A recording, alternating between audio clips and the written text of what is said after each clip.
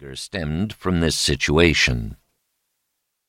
Upon returning from my first deployment to Saudi Arabia in March 2002, I began to act violently toward my family, friends, and even myself.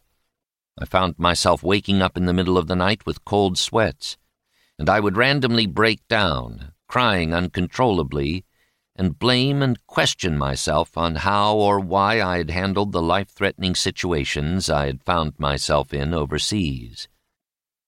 8 years later, I would come to understand that these were all symptoms of post-traumatic stress disorder, PTSD, and depression, which I was eventually diagnosed with. However, my life would get much worse before it would improve. It was around this time that I adopted a young pit bull mix from a rescue in Hampton Roads, Virginia. I named her Cheyenne, and I hoped having her would add some purpose to my life. One afternoon in 2002, I finally hit rock bottom on the bedroom floor of my apartment. I sat, legs folded, ready to finish the fight with the demons that had followed me back from the war zone and had been a constant torment. The sudden rages, the punched walls, the profanities tossed at anyone who tried to help me. There was nothing in my room other than dirty military uniforms, some empty bottles of alcohol, and a crushing despair. I took a deep breath.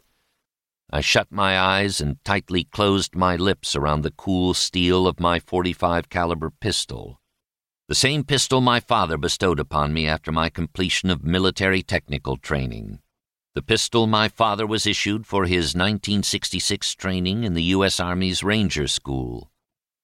And then something licked my ear. I looked around and locked eyes with Cheyenne. With her head cocked to one side, she looked at me as only a dog can, with her big brown eyes full of devotion, as if to say, "What are you doing? Who's going to take care of me? Who else is going to let me sleep in your bed?" For a long minute, I stared into the puzzled face of my 6-month-old pit bull. And then, slowly, reluctantly, I backed the barrel of my .45 caliber pistol out of my mouth. There is no doubt about it. I owe Cheyenne my life. Immediately, I felt so relieved, like a 10,000-pound weight had been lifted off my chest. Soon after, my family and friends noticed a significant change in my behavior, a reduced number of outbursts, a better attitude, and no more attempts at my life, all because of this little pit bull puppy. Cheyenne's heroics were her unconditional love and devotion to me, a devotion and love that most pet owners can attest to. Devotion that Stubby had his entire life for his best friend and for the soldiers he went to war with. It's interesting that a torn-eared puppy from a shabby animal rescue saved me, not my father or my grandfather or my friend who endured the same scars of combat while serving alongside me. Cheyenne was the force who pulled me back into society. I couldn't talk to anybody, not my father, not the counselors, but I could talk to my dog, and she never judged me. 8 years later, my father said to me, "You're a different person now. All that stuff was taking over your life, son. That dog just listened to you for hours." Until Cheyenne, I had suffered in silence. In January 2010, with the help of a friend, I walked into the Washington, D.C. Veterans Affairs Hospital for the first time to seek additional help in my life.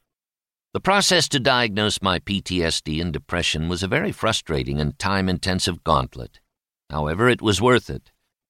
There was some fear about speaking to a person about my military service for the first time, and I was somewhat apprehensive. But Cheyenne helped me become an extrovert, and so telling another person or persons proved to not be as difficult as I thought it would be. When man and dog can stare death in the face, like Cheyenne and I did, like Stubby and the soldiers of World War I did, and forge on with their lives and their duty to their country, that is the true testament to the bond we share with these animals.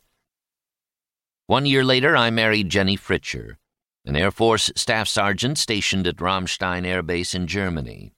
My wife is now months away from graduating with a bachelor's degree in nursing.